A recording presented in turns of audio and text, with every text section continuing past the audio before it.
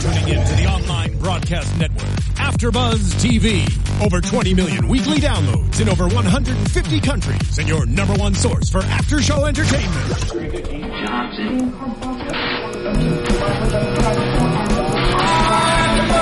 AfterBuzz TV, the destination for TV superfans, producing after shows for over 300 of your favorite TV shows, interviewing celebrities and showrunners, and bringing you behind-the-scenes exclusives. All thanks to E! Entertainment's Maria Menounos, producer Kevin Undergaro, and internet leader Akamai.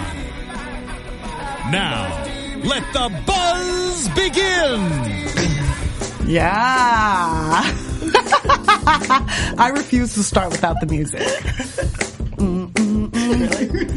All right, guys. Hey, and welcome to Cast and Call, where we give you inside tips on how to break into the entertainment industry.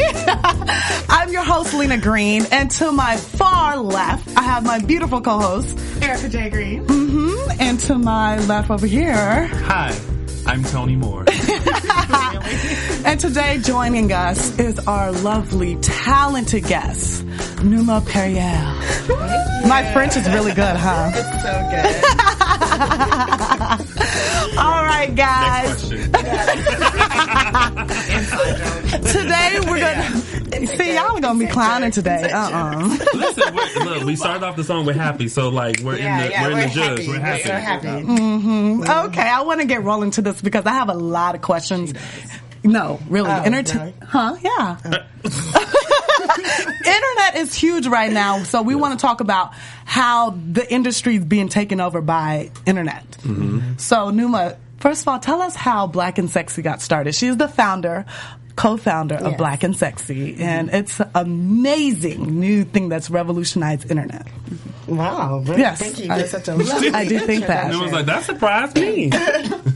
Well, we started on the other side of the fence with a film called A Good Day to Be Black and Sexy. Yes. Directed by Dennis Dorch, lensed by Brian Ollie Harding. And the two of them have been creative partners since college. So they came together, they made this film, it went to Sundance, and it was kind of that was 2008. And it was kind of one of the first black indie films that explored a vignette style. So there were several different, it was almost like 5 short films tied into one. But it was also kind of groundbreaking in that it was a very, very stripped down, non-sensational, just like everyday black people and their intimacies and their relationships. So, so that, because, you know, we've been missing that for so long, that became kind of a cult following around that film. Like, can we get more content like this? When's the sequel coming? Yeah. Do more. And so eventually Black and Sexy TV was kind of born from us wanting to create more content like that and knowing that there was an audience really hungry for that type of content. So How did the first show come about? And what was the first show? Was it, the first show was called The Number and The Couple. That's came what out I thought at the same time. Okay. Yeah, so we always tell a story about how we were arguing about which series we should release first because I'm starring in The Couple, but Dennis created The Number, so we both wanted to be first out the gate. And so we fought about that, but at the end of that fight, we realized that we could overlap the two stories and kind of have them both release at the same time in that way. So technically The Number came first, but we overlapped the stories and we continued to do that in what we call the Black and Sexy universe, and it was born out of that argument about who should go first, you know. So, yeah. And we have to note that Dennis is your husband. And he's not my husband. I am not married. Oh. she's like, I am not married. We are in a loving partnership. We are in a loving And he's the co-founder of the other. Yes. We're going to talk about him. I just don't know who's Dennis. She was like, hold on, don't mess me up. I know. The founders of Black and Sexy TV, Dennis Dorch, he directed the movie. Okay. Brian Ollie Harding, who was the cinematographer for the film, myself, and Janine Daniels. So it's 2 guys and 2 girls. We balance each other out. It's good. That's really good. Cool. How did it come about, with starting your own, I guess this is a production company and you're making your own material and stuff. How did that all come about, and what did you see? There was a thirst for more, that thirst for more from the audience and stuff. Y'all have a lot of followers who are following Black and Sexy TV. How did that all come about, and when did y'all know y'all had something really good here? I think that we probably really knew when we had a screening in Brooklyn for the film, and the screening was so packed that they had to give us a second screening, and just the response was just overwhelming. We didn't have people in New York. It's not like we had our friends and family that all just brought their friends and family to the screen. It was like we don't really know anybody in New York, but the response was, monumental. So we kind of knew then, and then we started using, we were even using MySpace, because MySpace was still MySpace. Oh my God. I'm going to take it all the way back. You took it way back. So we've been doing the social media thing since 2007, 2008. That's actually how Dennis found me, because he was stalking me. Stalking my MySpace page, and put on blast, Dennis. Stalking the MySpace page. He'll admit it, because the evidence is there. I have evidence. Wait, why do you still all of my comment threads? I have the screenshots. He can't get out of it. But Facebook was just starting, but it was still kind of. It was just like college. It was kind of college and kind of. We were on it, but we're not really on it. We're really using MySpace, and MySpace had the music. That was big. MySpace was big. You could change your page. We were like getting into our nerd thing, because we could kind of code your own pages and stuff like that. So I was coding my own pages. Y'all were doing a lot. We was just switching profile photos. That was our website. I'm telling you, we were really utilizing it. Yeah. And, so from there, we started making that move to Facebook, because MySpace started becoming kind of a ghost town and really saturated with ads. Why'd y'all ruin MySpace? Segue. MySpace, what happened? Good. They had a good thing going. It was a lot of people got discovered off of MySpace too, so it's crazy. Adele. No, it was a lot of. Like, what MySpace? What's this? Hey, 2007. How old were you? 2007 wasn't that long ago. The younger generation doesn't know. But I some totally people were get it. 10. Black Planet? Some people were 10. No. You took it way back. BlackPlanet.com. Different branding. Completely different branding. Completely. But anyways, we moved to Facebook. When we moved to Facebook, we started a page for the film, A Good Day to Be Black and Sexy, and we treated it like a very well-curated page of images that we felt were black and sexy, that we felt, made us feel proud to be black, iconic images, modern images. We would promote artists on that page, and it just grew. I mean, it really blossomed, and so we also knew that we had a fan base off of that. And so we started trying to build Black and Sexy TV, and we would use our Facebook page to get people to go watch the videos. But we were also very grassroots, just calling people one-on-one, calling our friends and family, saying, watch this, share this, help it spread, and we knew that we just needed to stay the course, let it go slow, not listen to people trying to, tell us it's like stupid what we're doing, or not understanding kind of what our business model was going to be. We really saw the big picture, and we still see the big picture, so that's what keeps us going.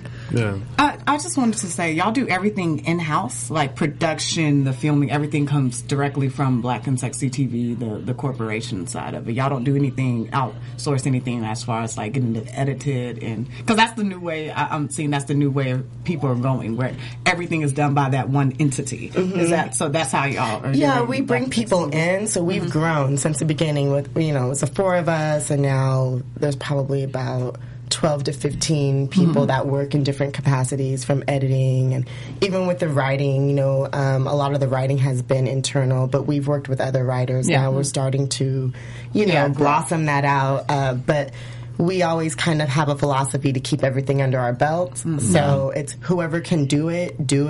And so all of us would wear, 10 different hats, and wherever your strengths are, that's what we would utilize to build the thing. But that, of course, makes people exhausted. Yeah. So, we've just grown kind of one person at a time. We can kind of afford to pay this person now. Dennis doesn't have to edit everything, I don't have to write everything. Janine doesn't have to write everything. Brian doesn't have to design everything and shoot everything. Like, he was shooting everything in the beginning. Now we have other cinematographers we work with. So it's, it's a slow... Yeah, I guess it works. That's how everything to keep it going in that way. Is that the only stuff y'all were doing, like, online to get the word out, or what is... That was basically that was it, because we weren't paying for ads or anything. Every now and then we might do a Facebook ad, but it's not something that we often do. It's really word of mouth, and we have an audience that is 75 to 80% Black women, and we love to talk, and we love something. Y'all do. We really do. We really do. Notice I've just been sitting here listening. Okay, Tony. But Black men be talking too. But no, the thing is that there is nothing like the endorsement of your own fans doing that work for you and creating that buzz for you. And then different publications started to approach us and want to do a feature on us here and there. We tried to work with a few publicists. We're working with one now that's being helpful. So, but it's mostly word of mouth is how we've grown. That's how I found out about it. So, with who told you? My friend Sheree, for a couple of years. Well, Jeff, actually. Jeff. No, I didn't hear from Jeff. I heard from Sheree. Who's Jeff? Yeah. Jeff? Who works with Olympians. Jeff's in the world. We could have been talking about, I'm not going to say last names, but Okay.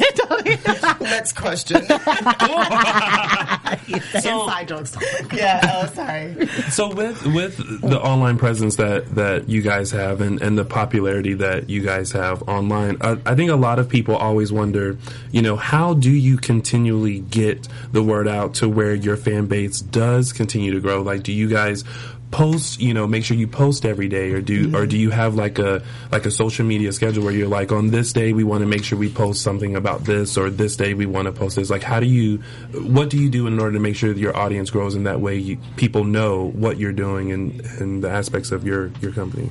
Well, there's some organization to it. I'll take it back to MySpace again. We kind of trained ourselves on MySpace. We were doing our own self-promotion. I was promoting my art and, different acting things I was doing, my photography, our own blogging. It was kind of our early, incubator for promotion and, kind of understanding the language of social media, I guess. So, yes, we do kind of have a schedule, and we treat each platform differently. So we treat Twitter differently than Instagram, and Facebook differently than Twitter, and each one has a different tone, and each one responds, differently to different things. So you it's a lot of trial and error, but you just have to keep trying to figure out how to talk to the people that are subscribed to those different, because not everyone who's on Twitter follows you on Instagram. True. So you have to kind of just figure out what's the tone, and customize your message in that way. But we do Twitter parties every time that we have a release, and then we use our own videos to promote our own, like any network would. We really treat ourselves as a network. We are a network. Right. And so the same way that you're going to see a promo, at the end of Empire, no spoilers. Excuse me. We were just talking about that. The same way that you would see a promotion on any network to promote the next episode or the next series coming out, we leverage all of our content in the same way, which is the beauty of having more than one web series and actually being a network. Yeah. See, I'm lazy. All of my stuff is linked. So when I post on Twitter, it just posts on That's Instagram probably not and working Facebook. for you, honey bubba. It's not. It's not. Yeah, you have It's to do a not. direct post. I'll give that knowledge out there. Don't just have, you don't just, no. Yeah. You don't do that, because you have to be generous when you communicate with people. That's anyone. So when you go on a date with somebody, are you just like, that probably reflects in other areas. You know what I mean? You have to be generous in your communication with people. You can't just be like, I just got that. Tony's like, I'm like, do you just lay there in the bed? No. Welcome to Tea Time here at the Casting Call, where we find out more information about our host. You have to be generous, and that generosity is down to every little detail of what you do. And I think that's something that's really just missing in the world, is people, being generous. Yeah. And how you talk to people we should be generous. That's good to know, because we're so wanting to put stuff out there. When you're an actor, when you're a writer, when you're just someone who's creative, we think like, oh, how can we get this out there? And then that suggestion of, oh, let's link everything together. So you make one post and then it just goes out. Yeah. But it's good to know that you need to. That's like doing one, and thinking that's going to handle the situation. That's not going to handle the situation. Now, I don't know what this is. I'm not even sure I want to ask. They got it. I got it last. Girls got it. The girls got it. I'm just sitting here like. But you know what? I'm so glad we're touching on how important it is to utilize social media and stuff like that, because I don't think people understand how imperative it is and how much work it really is. Sometimes, like when I wake up in the morning, I'm like, I should post something. It takes a while to put a message with it too, but it really does work. It's so that's great to But hear you say. What I've seen with social media is that when you are very committed to it and you know your audience and you know the people that you're talking to and you're using it on a daily basis, and that's unfortunately how this industry is now. They're discovering people and booking people based on how many followers you have and what presence you have online. I wouldn't say unfortunately, though. Yeah. Because, your power is dictated by how many people you communicate with in life. Right. So if you are, a recluse, and in the mountains, talking to bears and stuff, it's like your power is just around, I guess, the cabin you live. I don't know what this is. Yeah, I got what you were saying. It was totally there. Your network is there. You're not on a 4G plane. The United States is communicating to the world, and that's indicative of his power, and so it should be a her, but anyways. 2016, it might be. You never know. It might be. We'll see. But, so I think a lot of people get annoyed or say, oh, I can't believe that I'm walking into these rooms and it's not about my talent. It's about how many followers I have and this and that. And I do get it. And I do get that people out there buying followers. And, can't do that no more. And it's just, you can tell what people are. So it's actually stupid. Don't do that. But people still do. And I understand, because it's like a popularity contest and all of these things are mixed in and people feel like it's not fair, but you should really look at it from the angle of however many followers you have, those people are there because they want to hear what you have to say. They're interested in who you are. You should be appreciating them. You should be talking to them. You should be, or don't be on the platform at all. Right. Want to go be in a cabin and talk to the bears, or find a different way for you to do what you have to do. But if you're going to be there, don't look at it as a negative thing or an unfortunate thing. Appreciate however many are there. I don't care if you have 10,000, 100,000. It doesn't matter. Talk to those people. Be there for them. Be generous with them. And it will grow. And even if it grows slowly, those people will be there for you. They'll be there for you when you have something that you want them to watch, and they'll be there for you when you just want to vent. They'll be there for you in different ways. So I wanted to say, when Tony said unfortunately, I was thinking that he was meaning towards, like, whenever some people say they get casted solely on just having followers, like the acting is mediocre, they've actually beat out other people because they have this many followers over another person. Do you ever find that when you're casting for projects that you tend to bring in people that do have that bigger following basis? Well, why do they have that following base? They must have a point of view. They have something that people want to hear, that people want to watch, that people are paying attention to. So that's valuable, and that shouldn't be disregarded as not a talent. There's some talent behind that makes people even want to follow you. People are out there just following people that they're not interested in. They don't connect to or anything. So there's a reason. The booty shot. That's part of the job that too, is. right? Well, now we understand what your Instagram and your social media looking like. Trust me, it would all be like that. Booty, abs. No, those people are becoming huge, and they're getting deals and endorsements, and they're the new face of things that people are interested in. People want to know, how did you get those Are abs? they not inspirational? Yeah. I mean, I used to follow some of the, fitness gurus. After a while, I was like, kind of became depressing. I'm not talking about the fitness gurus. I'm talking about the bam bam shots, and they're getting a lot of popular, getting very popular because they have this out, that out, and stuff like that. Over someone who has a real talent who's great for this part, do you see people being casted more just for having those followers over it time? depends on the role. Yeah. Sometimes a role does require you to be built a certain way, to have all of these things are part of, who you are when you walk into a room where they're looking for something in particular. Sometimes they are looking for someone that has a certain body type, and that's okay, and if that's for you, that's for you, but I don't think that I think that there's a low occurrence of people who have no talent and a lot of followers just getting booked on stuff with like zero. Or you have an example? It doesn't come down. Let me finish though, because they may be getting cast, but what kind of series or project are they being cast on? So is it really something that people that are not getting casted? I will give this example. Last year during the daytime Emmys, and I hate to bring this up, but I'm going to anyway. Tea time.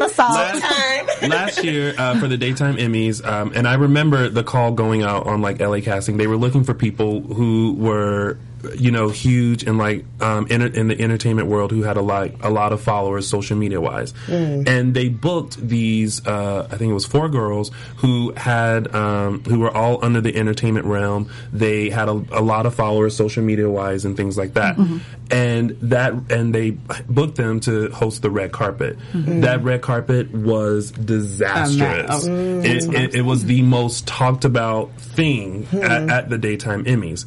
And these girls, yes, they do have a lot of followings. One girl in particular, she has a huge following. She's very funny and things like that. I think it's one of those things where they just got booked on the wrong platform. And also, when they were given this opportunity, they didn't do their homework. Because if you're at the daytime Emmys and you're not familiar with the people in soaps and daytime and things like that, you have to take a couple of days and just look and be like... But they're supposed to give you the little sheet with the photographs and the names. But you have to do extra. Sometimes you got to do your own homework. You may get that as well, but it's almost like they were just like, I got booked, I'm good, and then they get these legendary people in soaps, and they're looking at them and they're like, so what makes you legendary?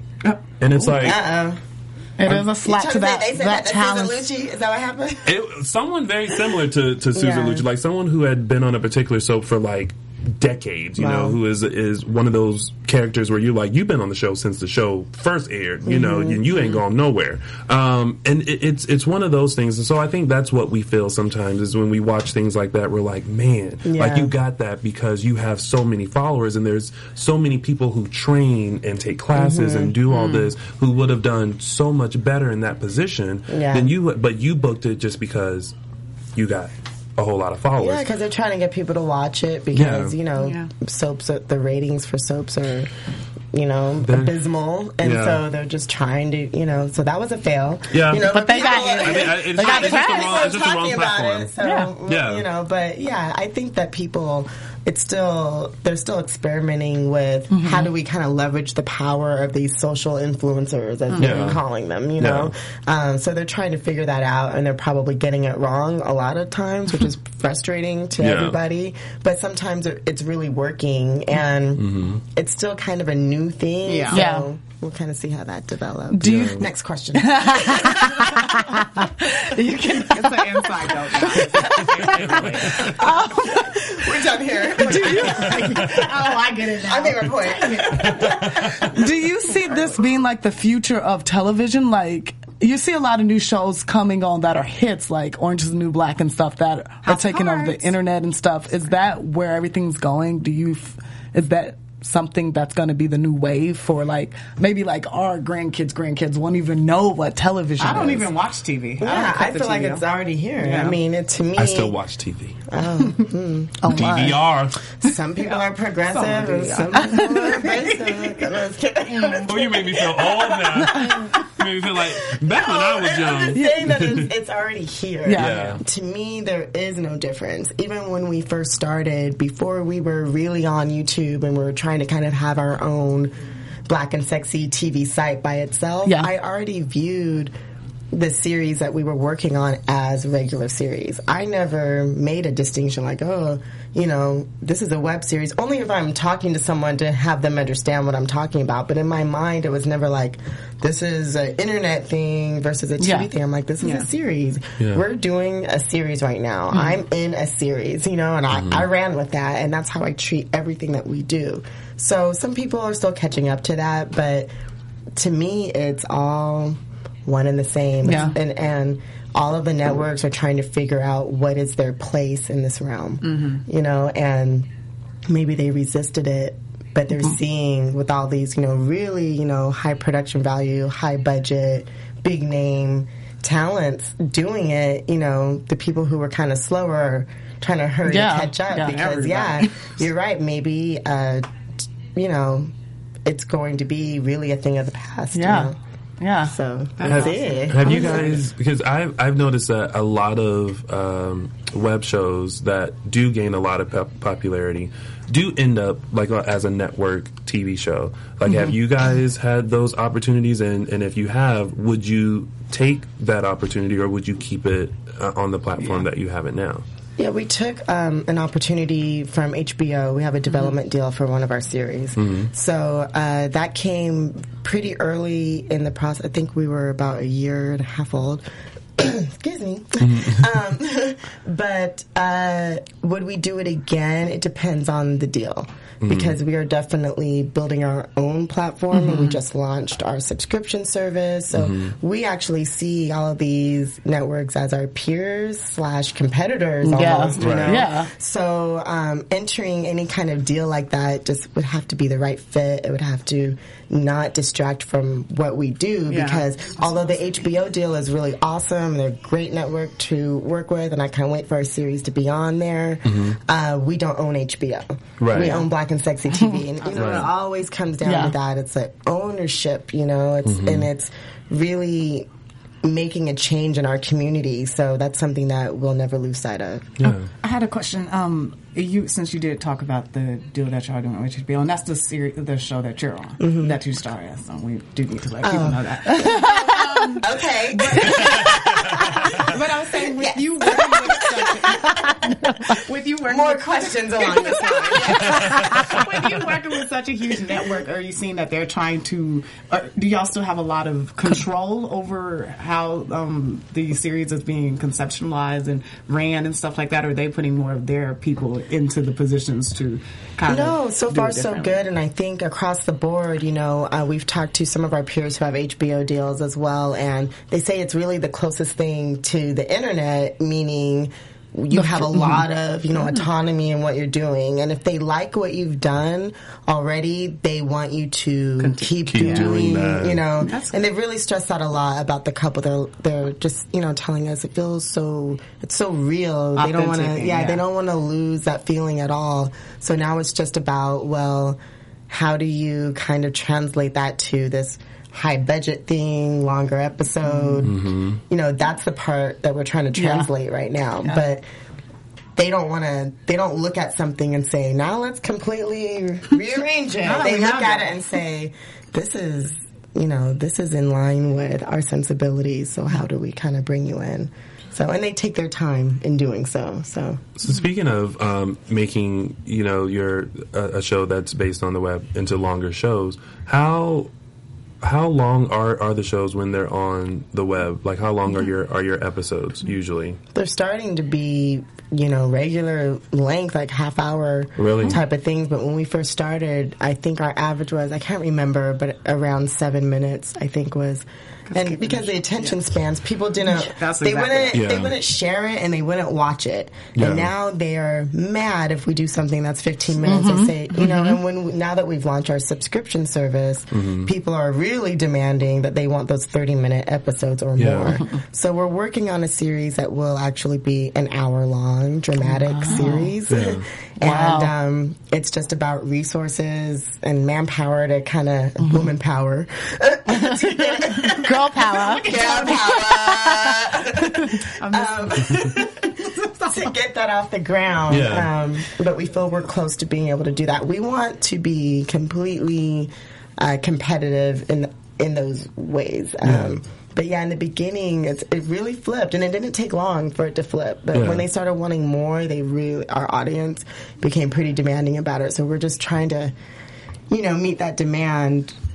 Yeah. Did you find it hard in the beginning to tell a story in that 7-minute range so that people would watch it? Because I know I'm like that. Whenever I see something on YouTube or on the internet, the first thing I look at is, ooh, how long is this? Yes. And I think when you're more invested, like a lot of your fans are now, they don't mind that it's now 15 and 30 minutes. But in the beginning, to grasp people, you're kind of thinking like, ooh, I need to keep it down. Was that a challenge for you guys to keep like your story and keep it the way that you wanted to in that short amount of time so that people would gravitate to what you were trying to show everyone? I think we as a team we worked well with the very short form because we could just do a bite-sized idea and we could shoot 4, 5, 6 of them in a day. Yeah. And we could just focus on kind of one simple idea, especially with the couple. We launched it with the original kind of idea where it was minisodes. And so we were doing things that sometimes were 2 minutes, 5 minutes, and it would just be like a short little argument they had or a short little, look that she gave him, and that would be considered an episode. People would get it. They're like, I know that look, I know that argument. Yeah. They didn't need this whole story. Yeah. But then it became, they wanted that whole story, and they wanted to see, who are her parents and who are her friends and who's his family, et cetera, et cetera. Yeah. So I think that we worked well, and so we still utilize that. So now when we do short form, like with Sexless, I was going to wait to the end for that. Our new series, Sexless, that someone on this panel is starring in. I can tell you who that is me, Lena Green. It's this one. We launched the series with 4 minisodes, and each one introduced each character. It's an ensemble cast of 4 women, 2 virgins, 2 women trying to be celibate. I don't know why you're looking at me. I'm looking at you because you are in the show. Are you not the virgin? Okay, I was going to say, you're not playing the virgin. I'm not playing the virgin. Hold up. Fun fact. Don't you dare tell that story. So. Tell it. Don't tell it. No. You can tell it. So she wants me to tell it. So, Miss Lena here did audition for the virgin role, and she was excellent. Okay, good. She was acting. That was acting. Oh, you're a hater. You're a hater. Oh, I'm getting up on. I can't win. We did end up casting her in the other role. Mostly because she's such a brave actress. She's brave. She's willing to. What did you really say? Yeah. She said, "We didn't see you as a virgin." I was like, "What? What? Really? I'm almost virginal." How so? Yeah. Okay. Anyway, speaking of the storyline, yeah, we did minisodes for that, so we still utilize short form, long form. We do both. Okay, good. Yeah. I noticed that you wear a lot of hats. You're the actor, the producer. I was like, you got a problem with my hat? I was like, y'all, no makeup. Can you stop making me laugh? No hair done. No, seriously, you play like a lot of roles in your production. You play the actor, the creator, the writer. Just how does it differ from role to role? And is it really complicated trying to focus on one, like really be the actor in your series, or really be the producer? Or do you feel like focusing on one thing takes away from the other? How do you balance that out? It's difficult, but we're all doing that, so it's not, it's not unique to just me. I mean, Janine is writing, starring, directing, producing, her series, and all of us are wearing different hats. I think right now I'm not acting in the couple because we're developing it at HBO, so I'm more behind the scenes right now, which is a little bit annoying. I want to be acting, but when I would just, sometimes it would just be difficult, and other times you just say, okay, I've already done this work, now I'm just acting for the rest of the day. But even while you're acting, you're still kind of looking and thinking about when are we going to break for lunch, and so it's just, your mind is just constantly going. But I think it's like that for anybody, for Amy Poehler, for anyone out there who's writing, a lot of people are doing that and now. Executive Mindy, producing. Colleen. Yeah, I think your mind is just constantly going in that way, And I love doing it all, and I had to kind of realize recently that I actually do love producing. I had such a resistance to it because it's so much work. Yeah. But I realized I like producing. I like being in control. I like seeing a finished product. And so once you kind of figure out what you like about that part of it, it makes it a little bit easier to add that on your plate. So when you guys first started, because I know there are a lot of people out there who have an idea and want to do it online, and your first thought is, I don't have any money. Thank you. I don't have people who are interested in helping me, because this is LA. You gotta help yourself. Fired. So, how did you all get started, in this? Because I'm sure, you didn't walk up to the Money Tree and go, we're going to do a web show today. Is that how you do it? Hey, Money Tree. Trust me, if there was a Money Tree, that was a chore. I would fight anybody. I'd be like, I got the Money Tree today. We good. So, how did you guys get started with this? We just really kept it under our belts. We weren't out there, trying to be like, we're gonna go make something that looks just like, Game of Thrones out here. We're not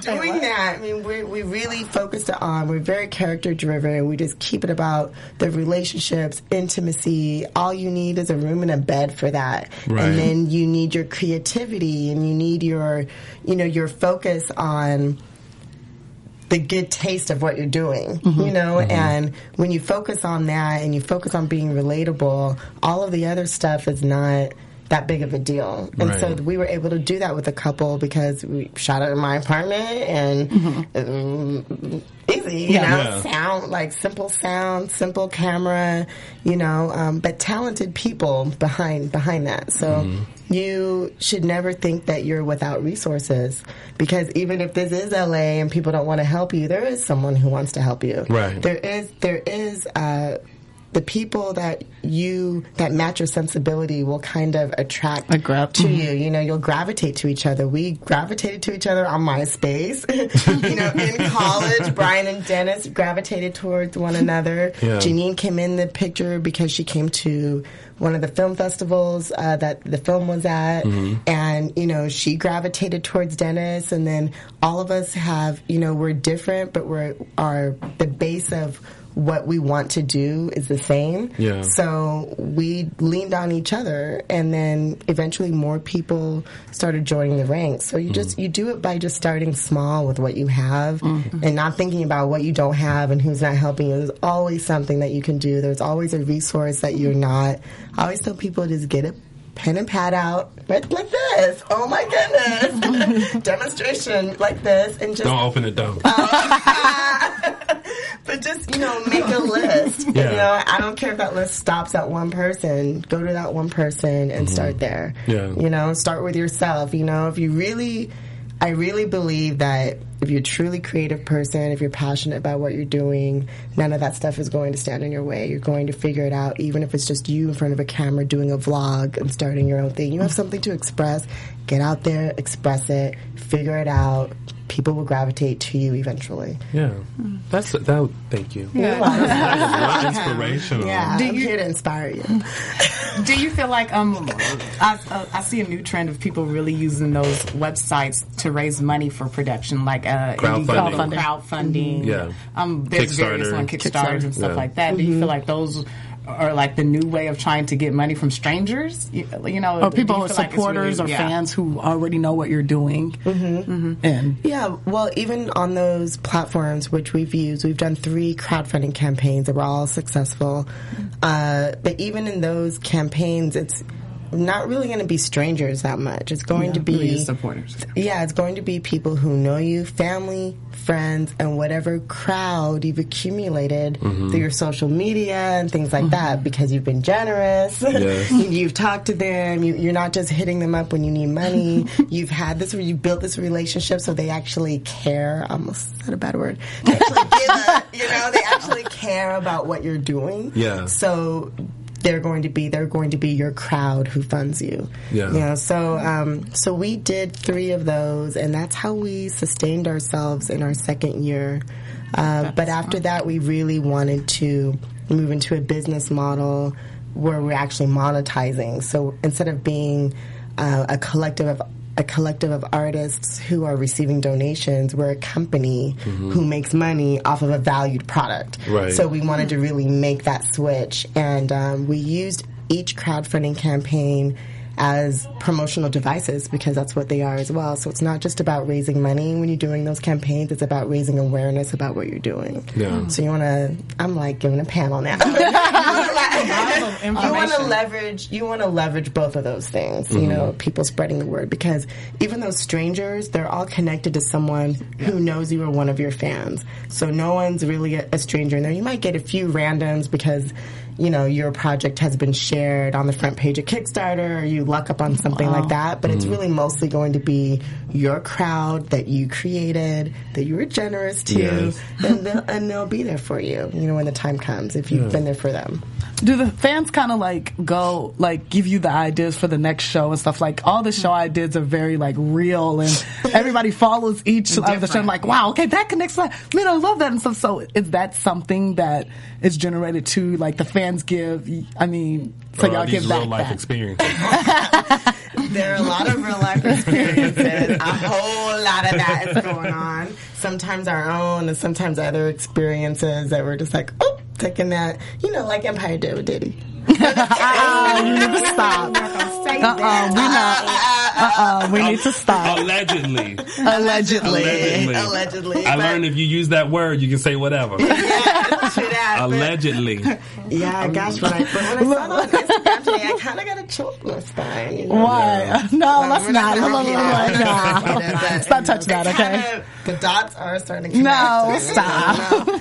I don't know, but what was the question? Next question. I'm gonna use my next question. I said, do the ideas come from the ideas are mostly coming from us, but it will be sometimes in line with something that someone has commented, and we're like, we're already on it. Like, we're doing it. And then sometimes, like, we have a talk show. This relates to Sexless. We have a talk show called Minuteman, and it's for men, and they talk about different topics. And a woman comes in and has the last word. So we had an episode that was about, would you date a virgin? All the guys said no, they're putting virgins down. Even the women who came on were like, I want to date a man virgin, et cetera, et cetera. So we were already developing, the idea of Sexless had already been brought to us, but it was supposed to be about one virgin, one person. Okay. And at that point, when we had such a backlash on that episode, the women felt like they didn't have a voice. The women, the virgins in our audience, or the people being celibate in our audience, really came out very strongly.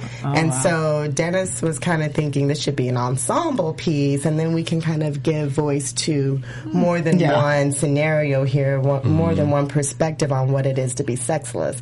So in that way, the audience feedback, we learned something about our audience. We didn't know all these virgins were watching Black and Sexy. You know, we didn't know Black and Sexy TV was kind of feeding the celibate, but it makes so much sense. Of course, you can see on the comments what they say. They're like, I relate to this character, or this was doing too much. I'm not going to say any names of who's doing too much. But I'm just saying, the audience really dictates that, I guess. But I feel like that's what makes these online shows popular, is because you feel like you can relate to the stories that are being told. Because when you have someone like yourself and others at Black and Sexy that are putting, you know, real life things that happen and things that you get back, it just makes it more real and relatable. And you feel like, okay, I get that person. Like, you know, it's not something that's fabricated by, you know, someone. You actually feel like, I have a connection. I get where you're going. I've been there. Yeah. You know what I mean? And it feels good because that's really something that's missing. Yeah. You know, and it's been missing for a long time. There's been a lot of neglect in that area. So, you know, to be able to watch something and feel like, I've been in those shoes, really, and it's presented, and their approach to it is presented in a stripped down way. I think that's really what gets people really engaged in what we're doing. And I think, Tony, you touched on it a little bit when you were asking about, I think some people in their mind, when they think about starting a web series or starting a show, it's like, well, what if people don't watch it? What if people don't tune in? And I think you touched on it very much when you say, do something that you're familiar with and what that's passionate to you. I hear a lot of people talk about that when you talk about successful shows. And then people see it and it's like, like, hey, you know, I go through the same thing. You know, that's me. I see that in me and stuff like that. So I'm glad we talked a little bit about that. There's nothing I know the struggles. I have a web show myself. Do you? It's a struggle. Okay. I love Tony. Always talk about his struggles. He always struggling. I am a black actor in LA. There is a struggle, and the struggle is real. But when I started lounging with Tony, like, you know, I really don't know. Shameless plug. Check it out. That time I didn't look into the camera. Usually he does, though. Yeah.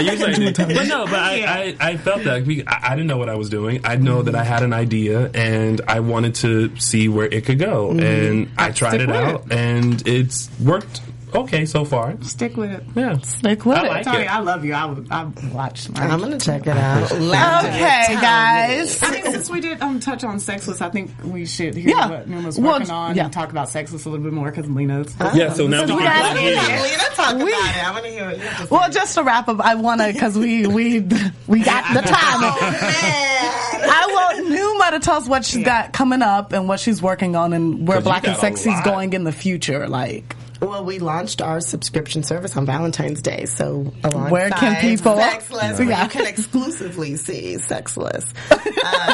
So yeah, we're out there. We're going neck and neck with the big dogs on that. And congratulations! It's been a really great turnout, and it's growing steadily. So it's called Black and Sexy now, and you can find it at blackandsexy.tv, and all the info is there. So come on, you can just .tv. go on and sign up .tv at MySpace. What else Sponsored by MySpace. No, more series. You know, we have more series coming up, new stuff from series you may be familiar with, like Room We Love Our Friends, Hello Cupid, a new season of Minuteman, our talk show. That Guy. We have movies coming. So it's just always in a constant state of production. And then I'm getting in front of the camera for some stuff. So, it's all good. Good for you. Good for you. Does Black and Sexy TV take any project scripts or anything? Do y'all accept submissions? I had to say that because my tongue tied. Yeah, we can't really. We don't. And you have to sign in a disclaimer, basically, if you're going to do that. But we are always actively looking at talents, actively looking at other web series. We're out there. We're sending people to film festivals. We want to start programming films. I mean, we really want to beef up our content, but slowly and with the quality and with things that are in line with our brand. Yeah. But it's not a closed door. It's an open door. It's just how you approach it is everything. Yeah. So yeah. Okay. I guess to close, what is an advice that you have for people who are trying to make it happen? They've seen what y'all are doing and they're trying to just make it happen. What's a few just words of advice? Just, get out there and do it. Don't let anything stop you from doing it. Even if it's just you, get your pad and paper out. Just don't make open a list. Don't open his. Make your list of resources. Resources aren't always people. Yeah. But, make your list, because a lot of times you're not thinking of what can actually help you out. Something may occur to you. But even if you're the only person on that list, you ain't got nobody that wants to help you, that no one believes in you, no one wants to hold a camera for you, just do a vlog. Do whatever you need to do to get yourself out there, and then, it will grow. But if you don't do anything, nothing will happen. See, some people need to hear that because some people just get y'all overwhelmed. need to hear it. Don't be overwhelmed. Just take something small and bite-sized. Start there. Let it grow. Learn about yourself. Start figuring out what do you have to say. What are you trying to express? Why are you in this business? But just keep going. Don't stop. Yeah. That's what sad. And it's important to do stuff that you're passionate about too. Because if you don't believe in it, who's going to believe who else is going to? Yeah. And don't be afraid to be personal. I mean, that's something I always say, It's like people don't want to be. People are so afraid of that. But that's really what separates people from being relatable and not relatable or just unique. Because no one has your story. Yeah. So many people, try to pitch things to us. And then when I start talking to them about their lives, I realize that their life is the series. I'm like, you living with your grandma and trying to date people is a series. Not this other show. I like fell asleep on the pitch, but then I start talking to the person. They're like, yeah, I live with my grandma. And I'm like, what's that like? Well, it's kind of hard. I'm trying to date girls. I'm like, that's a serious. That is hilarious. So Write funny. about what you know. Don't be trying to steal it because we are developing it. I think that's so important. I think that's like such an important piece of information to write about what you're passionate about and write what you know. All right, guys, that's it on Casting Call, where we give you tips on how to break into the industry. Again, I am your host, Lena Green, and we're social media. Y'all can find me at just Lena Green on all social media. Mm-hmm. I'm sassy today. You can find me at Erica J. Green on Facebook, all that good stuff. Not on MySpace, though. MySpace is bad. You can find me at Miss Numa. That's MISSNUMA. That's Instagram and Twitter. And you can find me on all social media platforms, Facebook, Twitter, Instagram, YouTube, and my website, all at Lounging with Tony or loungingwithtony.com. Yay! Thanks for joining us, guys. And next week, well, not next week, the week after next, 2 weeks. March 16th, we'll be back. Oh, yeah, I'll be back. I won't be here. See you guys soon. From executive producers Maria Menounos, Kevin Undergaro, Phil Svitek, and the entire AfterBuzz TV staff, we would like to thank you for listening to the AfterBuzz TV network. To watch or listen to other after shows and post comments or questions, be sure to visit AfterBuzzTV.com.